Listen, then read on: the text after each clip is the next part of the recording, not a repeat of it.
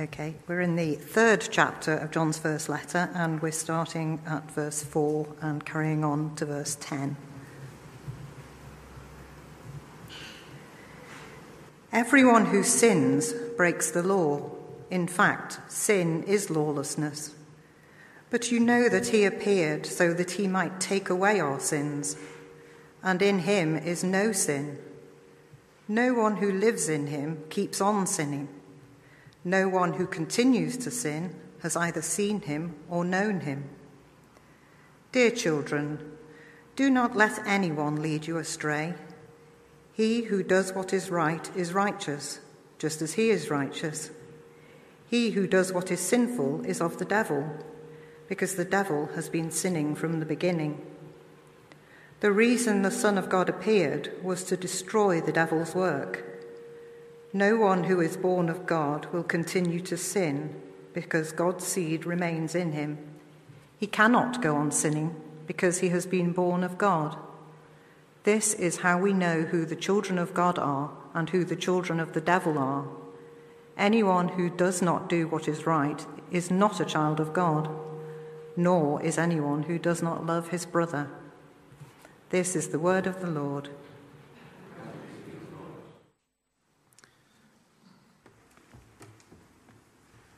As we stand, let us pray. God of light and love, we pray now that you would shine your word into our hearts, that it's shining there as it reveals our sin, would draw us for the first time or afresh to the love that forgives our sins in the cross of your Son. We pray, Lord, that you would fill us with your Spirit, that we would hear your word, that we would believe it, that we would live it. And these things we ask, that your name may be glorified, your church extended, your name revered to the ends of the earth. And we ask it in Jesus' name. Amen. Now do please be seated.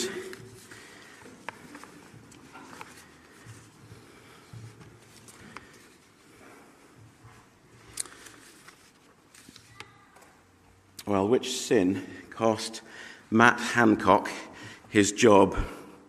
Was it his affair, or was it his now rather public failure to adhere to the social distancing rules that everybody else, he was saying, had to obey? There's no question, in terms of political reality, that it was the latter. He had committed the unpardonable sin of hypocrisy, telling us to do one thing while he was doing another. It didn't really matter that it was an adulterous affair by which he was breaking the hands, face, space rule. He might just have been, engaging in a little sumo wrestling in terms of the moral question for our culture. But he had told us to do one thing, he did another, and therefore he had to go. And I guess you saw this week the depressingly unsurprising comment of our neighbouring bishop to the northeast, the Bishop of Manchester, who described the affair, which was the cause, in fact, of the breaking of the social distancing rules, as just a middle-aged bloke having a bit of a fling. Extraordinary, really, to hear a Christian leader saying that of adultery. To be fair to the bishop, he was quizzed on that. He had a little more of the awfulness of adultery's consequences, but only in response to Nigel Farage reminding him that perhaps a bishop ought to have something to say about adultery. It's hard to imagine, isn't it, a Christian leader for whom that really was the primary issue. The ephemeral piece of human legislation keeping us from a disease, dreadful though it is, or the abiding divine commandment that is designed to keep us from everlasting damnation. Well, it was the hands, face, space, apparently, that was the greater transgression. I wonder, though, whether actually the Chancellor ought to have been the one asking for Matt Hancock's resignation. Did you know that it costs around £51 billion a year of public money to mop up the broken families that are caused by adulterous affairs and people walking away from their marriages? Even on a purely human and financial level, the grief and the cost is eye-watering. So what would Jesus have said to a man taken in adultery? in such a way that it appeared to be rather staged. How did that CCTV footage from a secure government building end up on the front page of a red-top newspaper? Somebody must have released it. Well, you'll know the story, of course, in John chapter 8, even though that's almost certainly not its original context. Very similarly, a woman in this case deliberately caught in the act of adultery. On that occasion, the man allowed to flee into the night. So we know what Jesus would say to a person caught by their enemies in the midst of an act of adultery. Jesus says to that woman, and Jesus would say to Matt Hancock, "Neither do I condemn you." That is, if you would come to me for forgiveness, you would find it. Find it in abundance and find it immediately. But now go and leave your life of sin. There's a call to do what is right, to recognize the law that God has given and receive the grace by which he enables us to begin walking in obedience to it. And both of those responses are at odds with our culture. We live, actually, in a culture that is becoming far more harsh, even though the opposite will be said to us, than the gospel is. You transgress against the modern secular moral codes, and there's no opportunity of forgiveness. You will just be cancelled. Your job is done. Your place in the public square is over. Jesus speaks a word of grace to those who are caught in sin if they will come to him for forgiveness. Neither do I condemn you. But the second part of what Jesus says to that woman taken in adultery is just as rare these days. There's no question of any change of moral sensibility to be required of anybody in these days. We must just be allowed to be who we identify as being, and you must affirm me, or there can be no relationship. Jesus' challenge to her, go and sin no more, live a life of repentance, is just as alien to our culture as well. How good it would have been to hear somebody making that connection this week and offering to this man who has transgressed so publicly a word of grace and the call of the gospel to come and recognize that God's commandments are not advisory, and in the end they are non-negotiable. Neither do I condemn you. Now go and leave your life of sin. And sin is the theme of this section of John's first letter. In fact, if you noticed as Jackie was reading it out for us, the word sin in some version is used 10 times in these 7 verses. It's hard to miss the overriding subject at the heart of these verses of John's letter. I've underlined them for you there on the screen, just in case you thought, oh no, here he goes on sin again. How could I do otherwise with this passage before us? This is what God says to a world in sin. Either they've been caught out in that sin and put on the front page of a tabloid newspaper, their marriage over, their children devastated, and all the wreckage that has come upon that man because of his wickedness, or whether they're the secret sins that not a soul knows about, or whether, like so many other sins, they're somewhere in between. This is what God's word says to us, sinners, in a world full of sin. So what is that message? Well, here John makes 4 points, and he makes them twice in slightly different ways. And that's the reason that I've put these verses beside each other. So if you're looking at your own Bible, you can just do this by looking down. But I've put them on the screen to help you see that John is making similar points twice in 4 separate ways. First of all, he's talking about sin itself in verse 4 and the first part of verse 8. Then second, he speaks of the Saviour, who is Christ, and how does he respond to our sin and deal with it.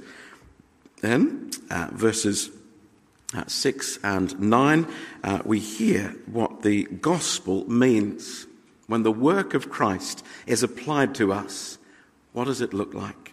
And then finally, we hear in verses 7 and 10 what the entailment of that, what the outworking of that is, as we go from here, sinful people, and yet trusting in a Saviour, receiving the benefits of his gospel, and then living our lives in our marriages, in our homes, in our workplace, in our schools, wherever the Lord places us day by day in our lives. What does it look like to be a gospel-shaped person? So those are the 4 points. And as I say, John approaches each of them in a slightly different way twice. What is sin? Who is the Saviour? What does the gospel mean? And how then should I live? Those are our 4 questions. And we'll go through them one by one, looking at each complementary truth. You can think of these 2 columns as the proverbial 2 sides of the same coin, each side different and yet giving a complete message about the subject that John is then addressing. So, sin, verse 4 and the beginning of verse 8. John tells us here of the nature of sin in verse 4 and the origin of sin in verse 8. And the nature of sin, he says, is lawlessness. Everyone who sins breaks the law. In fact, sin is lawlessness. Why is adultery wrong, to stay with the presenting issue from our media this week? It's wrong because there is a lawgiver. There is a God who gave us marriage and who hedged it about with the commandment, you shall not commit adultery. Such that there is an inviolable integrity to marriage that once God has joined a couple together, only he can separate them in death. And there is a moral obligation to persist in marriage until death comes. And so you shall not commit adultery. That is the law. And therefore sin is lawlessness. Sin is to break the law. I'm dreadfully sorry that poor Mr. Hancock has provided us with such a perfect example in the news this week, but that is exactly what it is. And that's why it's serious, you see, because this is a matter of breaking divine law, eternal law which one day we shall stand before the lawgiver to give an account of. Acts of Parliament come and go. As God willing, this miserable pandemic will soon depart and hands, face, space will be consigned to the history books. But you shall not commit adultery is an abiding word from God for the whole of this age. And sin is to break the law. Sin is lawlessness. Now, lawlessness is more than just the individual breaking of a law. It speaks of the character of a rebel. Of someone who, with a high hand, says, I know that's the law, and I am going to do the opposite. And John, if we've been with him on his journey, we know that, of course, he's not speaking about certain individuals in public life. The gospel condemns all of us as lawless, as lawbreakers, as rebels. Oh, we are sinners. We are in our very nature, Paul puts it in a vivid and disturbing phrase, the children of wrath by nature. By nature and instinct, we reject the right of our God to teach us how to live. Very opening story of the Bible leads us on to the second part of this, in the origin of sin in the devil. He who does what is sinful is of the devil, because the devil has been sinning from the beginning. Remember the very beginning stories of the Bible? If you're new to the Bible, at least read Genesis 1, 2, and 3. They're the foundation on which the rest of the Bible is then built. God creates human beings, male and female. He creates them. He then gives us marriage. For this reason, a man will leave his father and mother, be united to his wife. The two will become one flesh. And immediately after that, the scene moves. And Eve is challenged by the devil, by the Satan. They've had one command at this point. Do not eat from the tree of the knowledge of good and evil. That is, do not take to yourselves the right to determine what is morally good and morally evil. And Satan whispers into Eve's ear, did God really say? And she listens, and humanity falls. And since then, every single one of us, by nature and inclination and corporate membership, are her descendants. We are by nature the children of wrath, children of the devil. How tragic then to see the Methodist Conference this week, knowing those scriptures so central for all Christians, to listen instead to the voice of the devil rather than the voice of God? Did God really say that marriage was between one man and one woman for life to the exclusion of all others? Yes, he did. And no majority in your conference will change that. How tragic to see one of our greatest denominations turn aside from the voice of God and attend instead to the voice of the devil. But this is the nature of what sin is. And we see in that, again, not a reason to condemn others, but to beware ourselves. For his arguments are persuasive, and our sinful nature is easily led astray by him. We like breaking the law. We don't like appearing on the front page of a tabloid, but we like living life our way according to what serves our interests best. No, the nature of sin, lawlessness, the origin of sin, the devil. Did God really say? Yes, he did. Yes, he really did.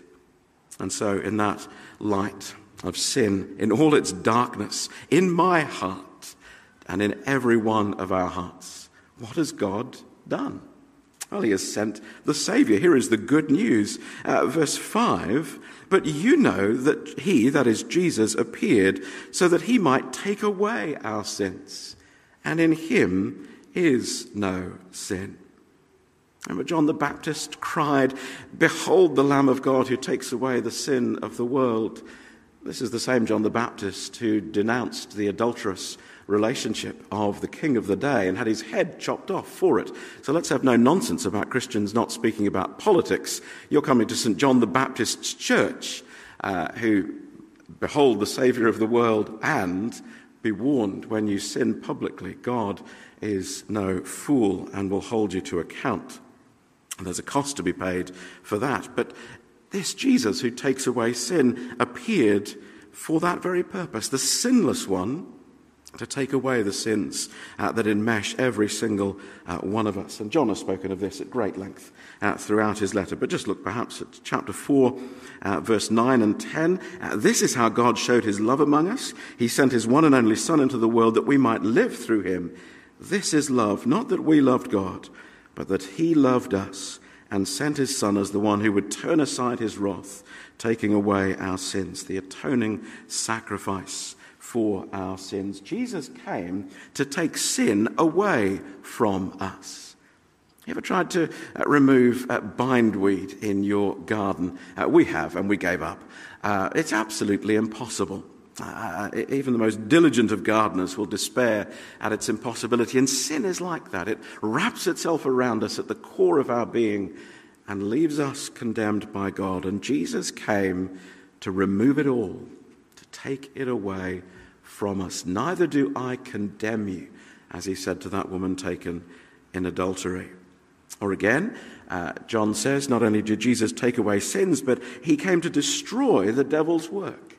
The devil's work, remember, was to cause us to doubt God's word, to rebel against it in lawlessness. And Jesus comes to destroy him utterly.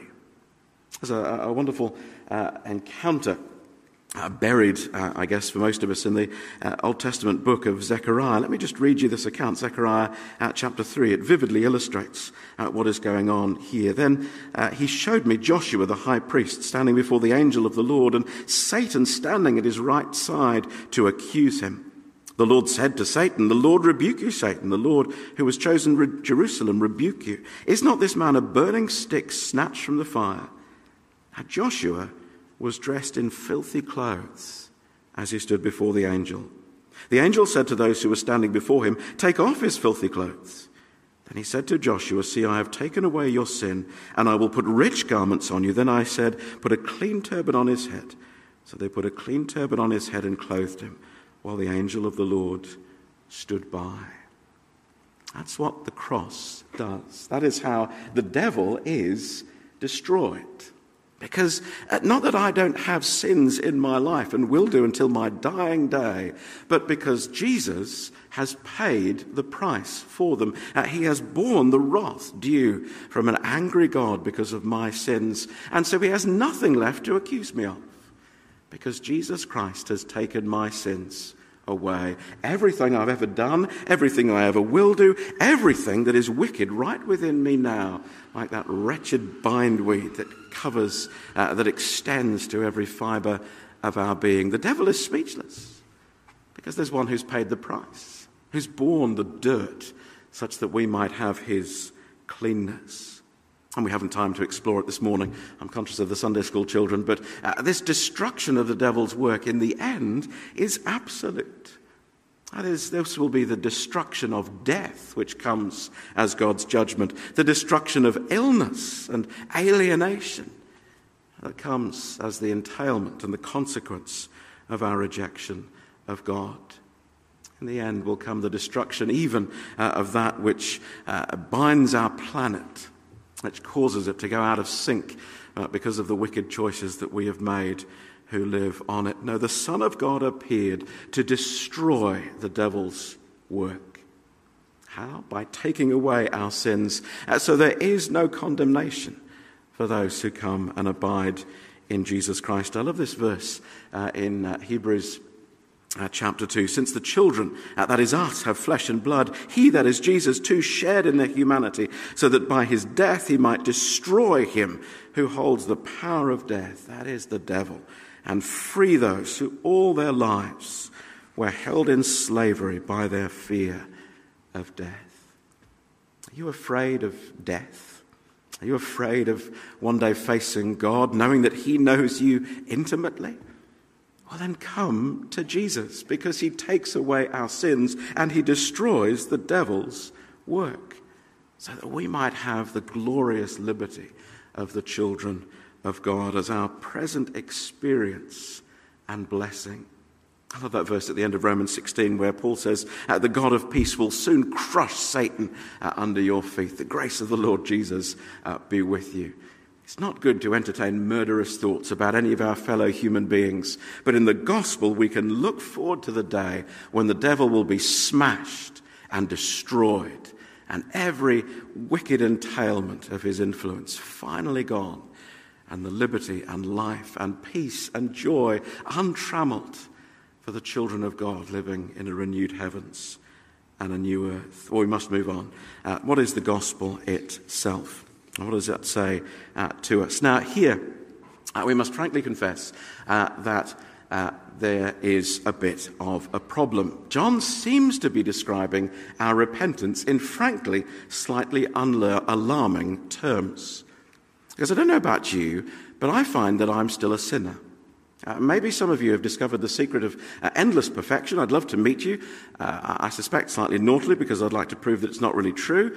But actually, it's not our experience, is it, to achieve perfection in this life? And John seems to be saying something rather alarming here. No one who lives in him keeps on sinning. Or verse 9, no one who is born of God will continue to sin. And I read that and say, well, I know I've sinned even this morning. Should have heard what I said to my children at 9:45. I know I will continue to sin. So does that mean I cannot be saved? There's a danger that it appears that way. But in fact, John is describing our security in Christ. He will come on in the last section to talk about repentance and obedience. But in verse 6 and verse 9, I want to argue that he is speaking of our security, our unbreakable security in Christ. You see, the problem with reading it as it appears to be is, as I've already said, our experience, but it's also because I could just be a particularly wicked preacher. You might want that card and the gift back again, having just confessed to you that I am still a sinner. Maybe there are others who don't sin anymore. But actually, in 26 years of experience as a Christian pastor, I can tell you every Christian I've ever met still struggles with sin. So there's a problem with our experience, but maybe we're just a particularly unrevived period of church history. Well, even if that were true, and perhaps it is, the real problem we have in reading John's words are John's other words. So John says in chapter 3, verse 6, no one who lives in him keeps on sinning. But he says in chapter 1, verse 8, if we claim to be without sin, we deceive ourselves, and the truth is not in us. In chapter 2, verse 1, he says, my dear children, I write this to you so that you will not sin. But if anybody does sin, we have one who speaks to the Father in our defense. And he clearly does not understand that as an empty set. There are believers who still sin. And indeed, if we claim to be someone who is without sin, to have discovered sinless perfection, he says we're a liar. We're only deceiving ourselves. The truth is not really in us. It would be a kindness if you were to come to me and claim sinless perfection, and my job was to show by arousing you to sin that this in fact was not true, because you're only deceiving yourself, and I would be helping you to see that self-deceit and turn away from it. So the problem with John's writing is John's writing. Can you see that? If we claim to be without sin, we deceive ourselves. No one who lives in him keeps on sinning. So what are we going to do with this? Well, we believe that John is writing with the Spirit of Christ, and therefore there can be no contradiction between these different truths. Even if you don't believe that, allow the man a modicum of respect. He's unlikely to contradict himself in the space of a few sentences. He writes far too beautifully and with such intelligence for that to be an easy conclusion. So what is going on as we combine these two strands? If we claim to be without sin, we deceive ourselves. No one who lives in keeps on sinning. Now, the usual explanation, and the one you've probably heard before, and if in the end you find this convincing, I won't argue with you, but I don't find it convincing personally. The usual explanation is that John is speaking in one place of habitual sins and another place of occasional sins. So that what he means in chapter 3, verse 6 is no one who lives in him keeps on doing the same sin again and again throughout his life. The trouble is, I often find it is the same sins I keep doing, so that's no great comfort to me. But that the other verses, if you follow this argument, are those occasional sins that we do. So we're not perfect, but we're making progress, and there's no settled patterns of sin in our lives. That's not a bad conclusion, actually, for much of what the New Testament says, but I don't think it's here. And the particular problem that has, and I'm sorry to get into Greek tenses on a Sunday morning, but actually, if you want to translate 3:6 in the sense of an ongoing habitual sin, no one who lives in him keeps on sinning, your problem when you come to chapter 1, verse 8, is that John uses exactly the same verb in exactly the same tense. And if you translate 3:6, if no one who lives in him keeps on sinning, you have to translate 1:8. If we claim to be continuing without sin, we have to use that continual sense, and in which case we're not helped there either. So what we need to do, actually, is to learn from the old translation. The authorized version is right, and the NIV and every other modern translation is wrong, I believe.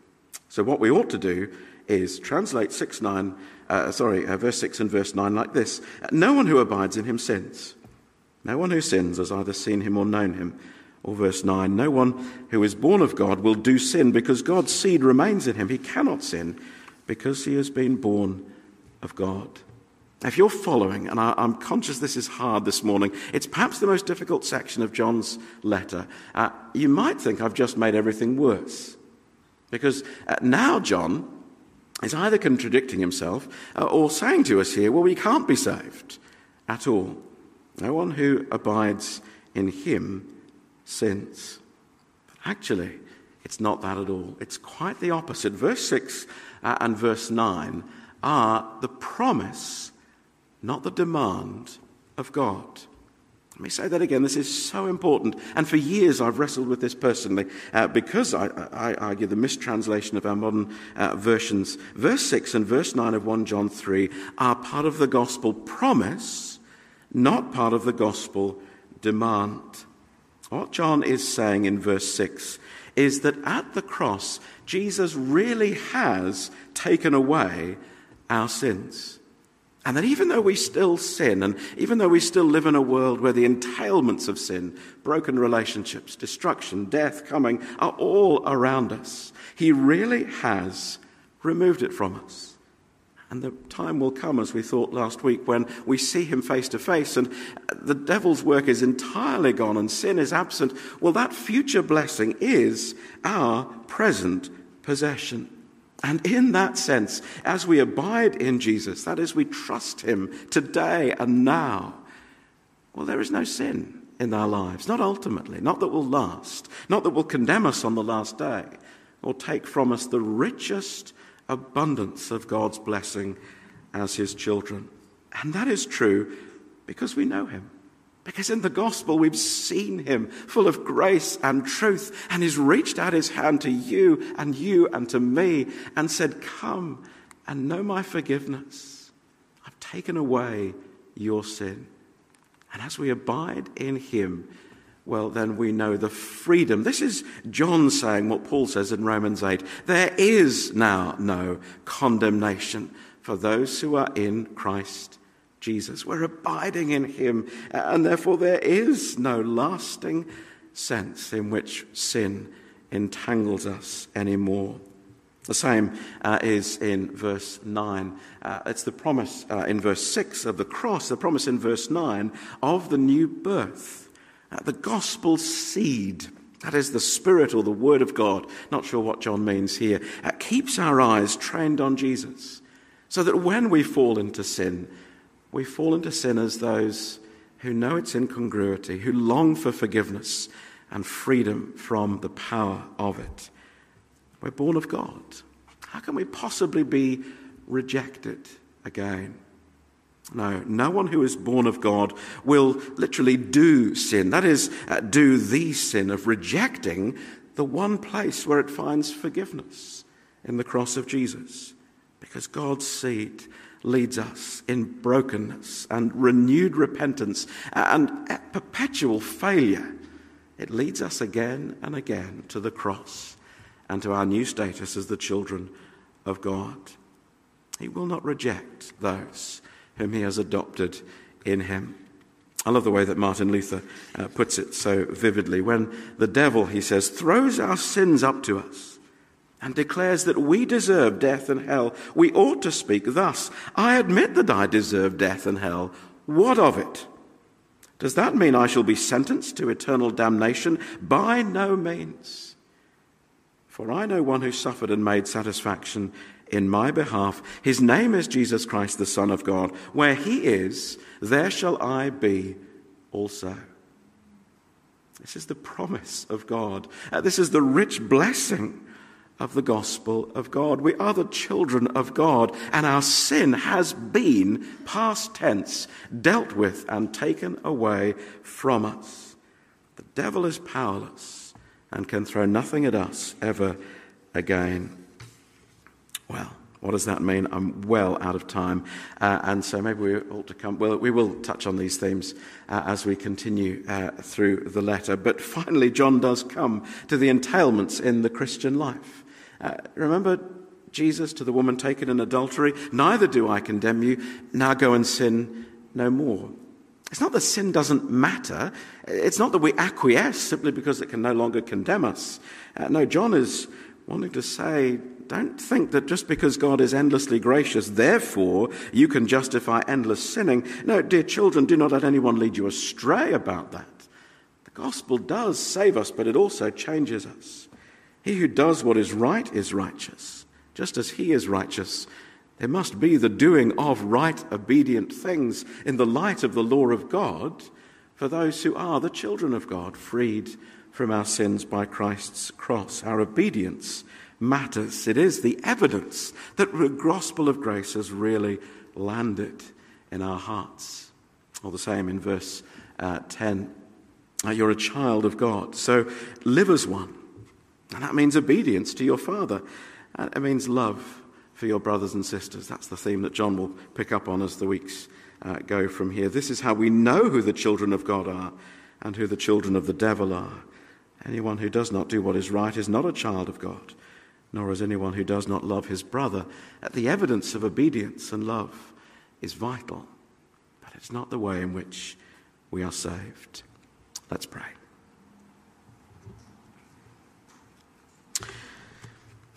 Lord Jesus, we've looked at some wonderful words, but also some words that have tripped even your followers up through the years.